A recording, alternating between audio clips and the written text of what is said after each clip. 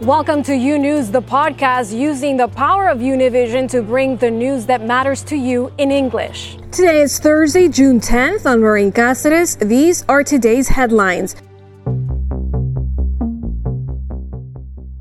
President Biden arriving in Europe as he seeks to mend ties with allies, pledging new cooperation to fight the coronavirus pandemic and presenting a new warning to America's adversaries. Back at home, jobless claims falling for the sixth straight week, a signal that COVID-19's crushing blow to the economy could be easing. And concerns about a new coronavirus variant while health experts weigh a rare condition possibly tied to the use of And concerns about a new coronavirus variant while health experts weigh a rare condition possibly tied to the use of mRNA vaccines in teens. This and much more today on U News, recorded live in our newsroom in Miami.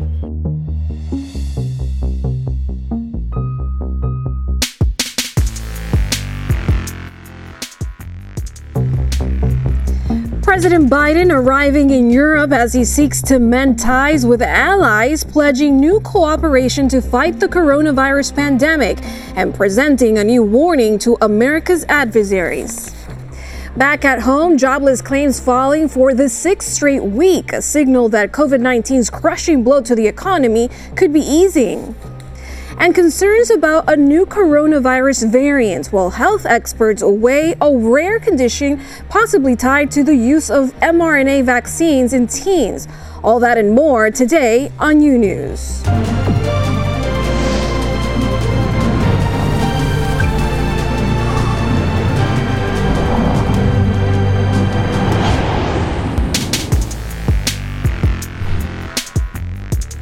Hello and welcome to U News for Thursday, June 10th. I'm Maureen Cáceres. Thank you for joining us today.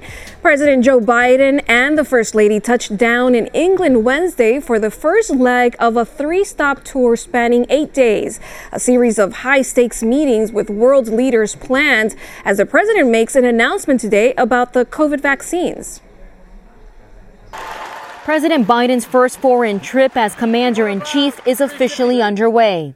Our alliances weren't built by coercion or maintained by threats. We're going to make it clear that the United States is back and democracies of the world are standing together. Right now, he's putting all the emphasis on U.S. allies. The president giving a preview of his trip while speaking to U.S. troops after arriving in the U.K. I'm heading to the G7, then to the NATO ministerial, and then to meet with Mr. Putin to let him know what I want him to know. Biden's face-to-face meeting with Russian leader Vladimir Putin is now under a week away. The president says he wants peace, but if provoked, the U.S. will have no choice but to defend itself and its allies. Among the tense topics will be the rise in Russia-based ransomware attacks on critical U.S. infrastructure. The United States will respond in a robust and meaningful way when the Russian government engages in harmful activities. The White House still waiting to see if Putin will take questions alongside Biden like he did with Trump. Meanwhile, the president is also preparing to launch a major global immunization effort, announcing today that the U.S. will donate 500,000 million doses of Pfizer's COVID-19 vaccine to 92 low and lower middle-income countries and the African Union. The shots will start shipping out this August. There's no wall high enough to keep us safe from this pandemic. According to Bloomberg News, G7 leaders also vowing to deliver at least 1 billion extra doses of vaccines over the next year to help cover 80% of the world's adult population. The plan, ending the pandemic by December 2022. This week, the White House press secretary was asked how President Biden was preparing for this trip abroad. She said, quote, "He's been getting ready for 50 years. Well, today, Biden is meeting with British Prime Minister Boris Johnson. Biden's trip to Europe runs through the middle of next week. In Miami, Florida, Andrea Linares, UNews. Thank you, Andrea, for that report. And meanwhile, the world is seeing a pronounced and increasingly dangerous rise in ransomware attacks from government agencies to food suppliers to hospitals and more. Concerns about these attacks are at the top of President Biden's agenda at this week's G7 summit. Joining me now to discuss this is Jason Crabtree. He's the CEO of Complex, a cybersecurity and risk analytics company. Thanks for being here, Jason. Great to be here, Lorraine. What's behind the rise in cyber attacks? I think the main thing is that this is really just a continuation of the same attack techniques and behaviors that we've seen for some time, but it's getting easier and easier for these well-resourced criminal organizations to get paid and to find really vulnerable companies that they can exploit. And they're preying on those organizations by threatening to expose these breaches. There's a lot more that happen than have been in the news, or by shutting down operations like you saw with JBS, with Colonial, where they're going to be under immense pressure to get things going again. And now that you mentioned JBS, that meat supplier says they paid $11 million after a ransomware attack last week, despite the FBI warning companies they shouldn't do so. Should these types of payments be banned by law? Well, I think it's important to recognize that a lot of these organizations are paying because they can't necessarily restore from backups. And this is one of the reasons why you have to be backing up your actual configurations, your software, your capabilities.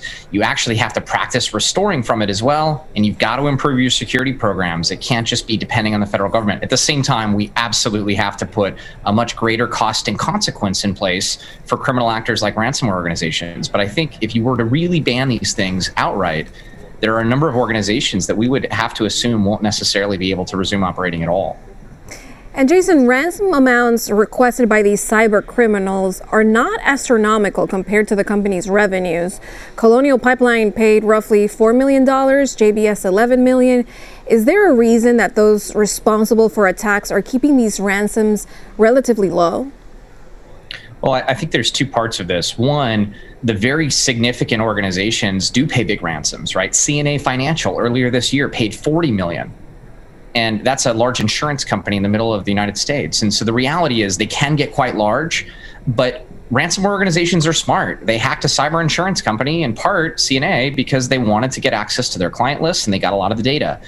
And it turns out that if you look at other organizations like Ryuk or Conti, Ryuk's famous for actually finding financial information. And then when someone says we can't afford to pay the ransom you asked for, they'll actually include financial data and say, we know how much money you have. Here's your financial statement. We know you can afford it. What is the role of Bitcoin facilitating these attacks? Well, Bitcoin has certainly been a part of the ransomware ecosystem, but it's a mistake to assume that it's the root cause of it. So it turns out that Bitcoin's made it easier to move funds across borders, but it is also traceable. So you can see the FBI, for example, recovered a portion of the ransomware payment that was originally made to the DarkSide affiliate at Colonial, and several $1 million were recovered. But I think it's important to note that organizations are really struggling with this tough challenge of, do I pay it or not? It's easy to say no, but they're responsible to their shareholders to resume operations. They're not responsible to, I'll call it society, to make arbitrary decisions about the values about whether or not we want to do this or not. So we really have to improve our defenses at the same time that we're actually hopefully reducing the incentives and putting pressure on these organizations to make it more difficult to monetize. And Jason, what else have we learned about this week's internet outage on major websites around the globe? Was it sabotage or a glitch? Well, the Fastly outage that happened earlier this week lasted about an hour, and it did bring down major websites around the world, including things like New York Times. But in reality, Fastly was a content delivery network, one of several, and a number of whom have actually had outages like this in the past. Fastly was simply a configuration error that was a software bug. And when a client changed a configuration, it triggered an outage. It took them about an hour to fix it. And I actually think Fastly did a great job of informing the public. There are some challenges, though. CDN networks like that serve content around the world, BGP, sort of the postal service of the internet, and DNS network, think of it like the phone book of the internet, are all susceptible to DDoS attacks. And in the past, you have seen folks like Russia and China abuse those things to their own end. And finally, Jason, bringing it down to the micro level, what can users do themselves to protect their own data? Yeah, so if you're a user, if you're a small business, a couple things that you want to do. Probably the top 3 things on your list should be get a password manager. Don't reuse passwords. Events like Colonial were in part because a password was available and someone was able to use that to get into the network initially. The second thing is make sure you're actually backing up your data and practicing restoring from it. And you can do that as a user, right? Whether that's your phone or your computer, you can also be doing that at work. And the third thing is you actually have to go ahead and make sure that you're having visibility and logging this stuff on your network and turning on multi-factor authentication. So if you don't have those things set up, you just make yourself an easier target or you make it harder to respond to these events. But if you do those three things, you're going to be much better off than you would be otherwise. Very, very good advice. Thank you so much for your time, Jason Crabtree, CEO of Complex. Great to be here. And in other major news, we're tracking no more Keystone Pipeline project. TC Energy Corp announced Wednesday that it has terminated the effort. The move does not entirely come as a shock, considering President Joe Biden revoked a key permit when he took office in January. The Keystone project has been a political landmine over the past few years. Supporters said it would benefit U.S. energy capabilities, while critics said it posed a threat to the environment.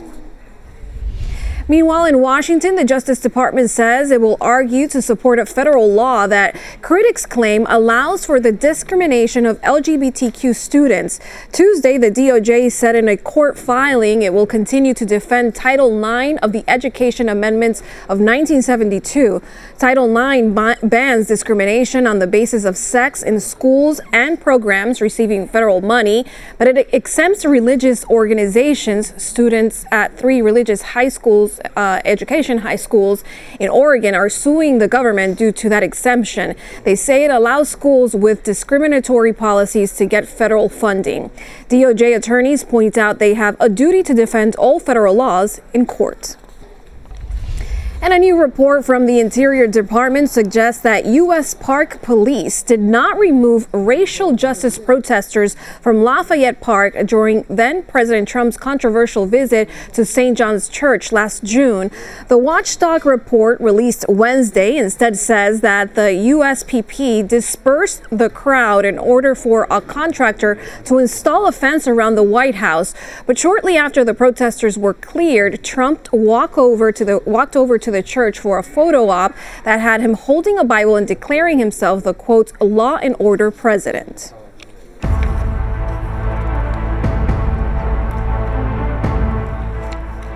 And the number of Americans applying for unemployment benefits fell for the 6th straight week as the U.S. economy reopens rapidly after being held back for months by the coronavirus pandemic. The Labor Department reported that jobless claims fell 376,000 from 385,000 the week before. Before the pandemic brought economic activity to a near standstill in March of 2020, weekly applications were averaging below 220,000. And a second COVID vaccine may soon be available for teenagers. Moderna requesting approval from the FDA to use its vaccines on 12 to 17-year-olds. This as concerns grow over the Delta variant. Here is the very latest. Moderna today taking a big step, officially requesting emergency use authorization from the FDA for its COVID-19 vaccine on 12 to 17-year-olds. This as important discussions among health authorities are happening. FDA advisors meeting to discuss the authorization of coronavirus vaccines for use in pediatric populations younger than 11 years old. What I think we're going to do at that meeting is we're going to decide what the parameters are for approval, either through emergency use authorization or for licensure down to for much younger age groups. And a CDC advisory panel also analyzing whether a link exists between mRNA vaccines and potential heart problems in vaccinated teens, particularly in males. This after reports of a higher than expected number of cases of myocarditis and pericarditis. So far, the condition is still rare, and patients responded well to medication and rest.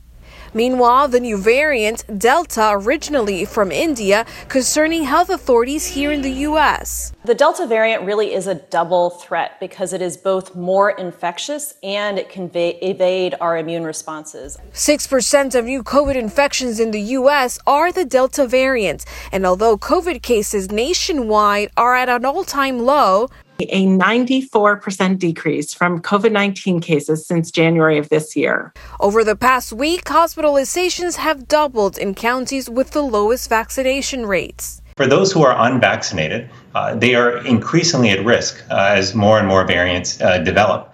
So far, 8 states have fully vaccinated more than half of their residents against COVID-19, Vermont leading the country with nearly 60%. In trials, Moderna's COVID vaccine showed to be highly effective in teens. Of 37,000 participants in that age group, none who received the vaccine contracted COVID-19 starting 14 days after the second doses. And the CDC is reporting that about 11 million Johnson & Johnson vaccines, nearly half of the amount delivered throughout the U.S., are sitting in storage and rapidly approaching expiration.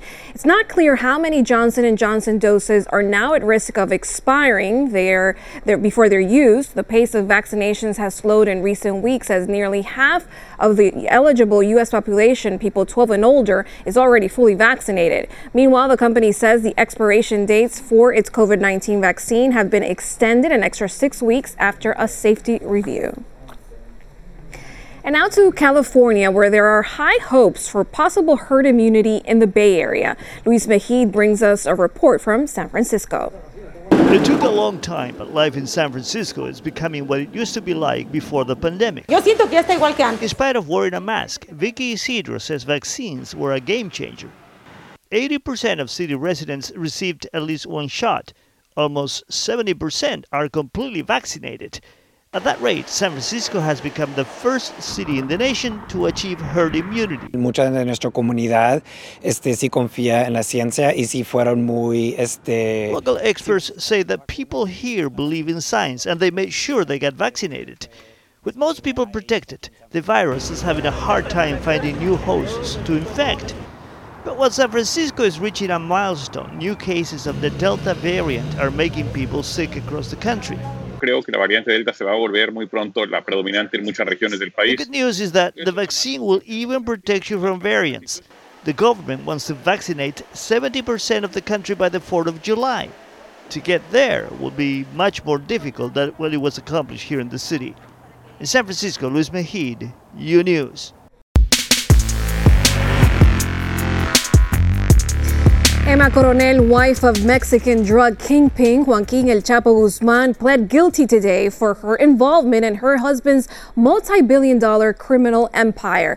Edwin Pitti is outside of the courthouse with the details. Edwin?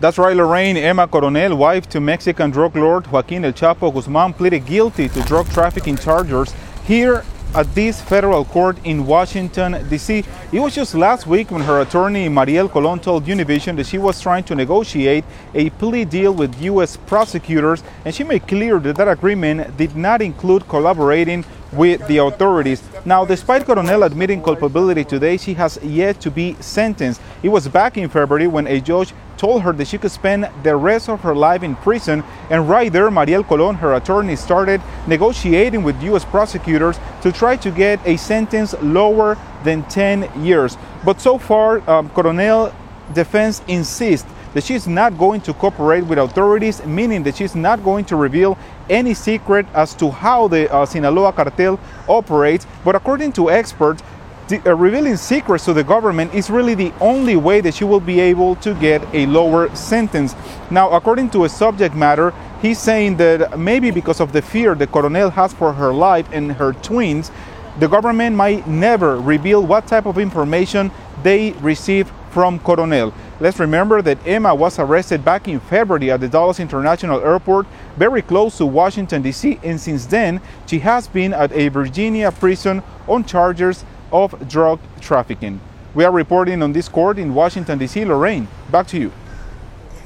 Thank you, Edwin, for that report. And now to the west, where a wildfire in Utah is growing, and it's prompted the closure of a highway southeast of Provo. The Bear Fire started Tuesday afternoon and now covers more than 5,300 acres. The blaze was at 0% containment as of Wednesday night. The Bureau of Land Management says it was caused by a lightning strike. And in Arizona, 2 wildfires are burning about 100 miles east of Phoenix. The blazes have scorched nearly 150,000 acres as of Wednesday afternoon. The Telegraph fire has spread across 81,000 acres and is 21% contained. The Mezcal fire engulfed 70,000 acres of land with 23% containment. More of U News after this short break. Imagine a daily newscast that speaks to you about your world in plain English. Each weekday, we partner with Hispanic America's most trusted news source to bring you the stories from home and abroad that matter to you. They don't know when they're going to be able to go back to work. Victims also from Mexico and this mass shooting. Officials in and out of the residence. We're going to continue fighting. U News covers the news of your world and makes it easy to understand. Your news, your world, U News on Fusion. Welcome back to U News. 2 organizations founded by opposition leader Alexei Navalny have been declared extremist groups in Russia. Navalny, who is serving a prison sentence, has been a thorn in President Vladimir Putin's side for years.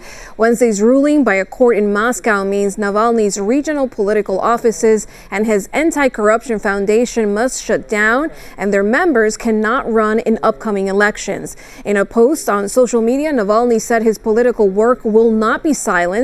The U.S. State Department, in a response, expressed that Russia has effectively criminalized one of the few remaining independent political groups.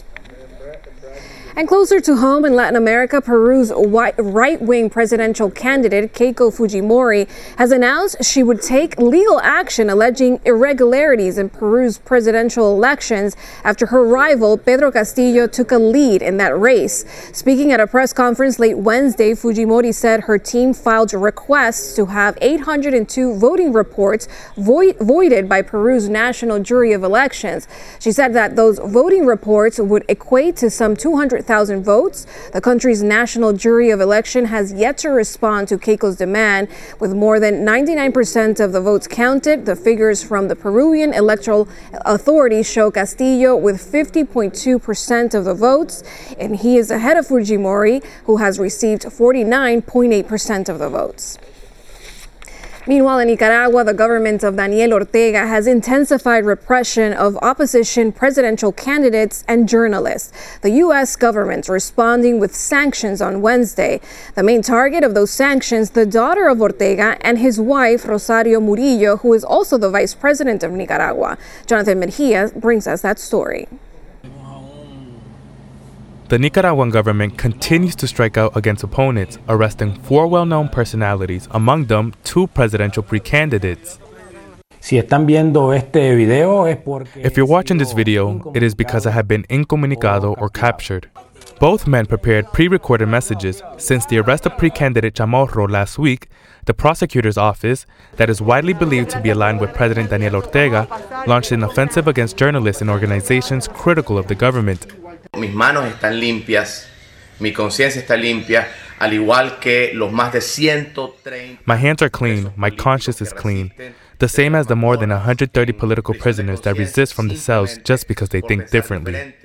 The Biden administration reacted with sanctions against 4 key supporters of the Ortega administration, among them the daughter of President Ortega and Vice President Rosario Murillo, Camila Ortega Murillo, who is the director of Channel 13, an Ortega family operation that, according to the U.S. Treasury Department, uses government funds to promote government propaganda. The sanctions will limit the economic activity of the targeted officials. Vice President Murillo, in her regular midday message, called their opponents corrupt and thieves. Son los mismos. Pero creen. They are the same, but they believe that they are beyond punishment, that they have letters of impunity. Meanwhile, members of what is a rather fractured opposition are anxiously awaiting to see who will be detained next. Hoy nosotros hemos visto la arbitraria persecución.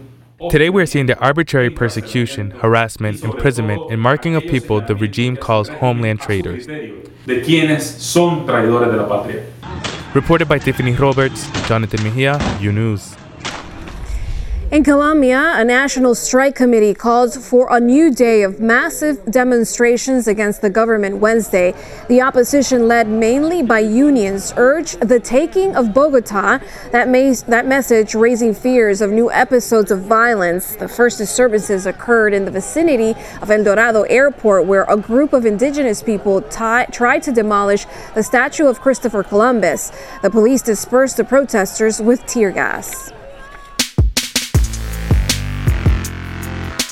Thanks for listening to U News, the podcast. Don't forget to follow U News on Instagram, Twitter, and Facebook. And if you haven't yet, go to your favorite podcast platform and subscribe, rate, and review. Join us tomorrow for a new episode. Until then.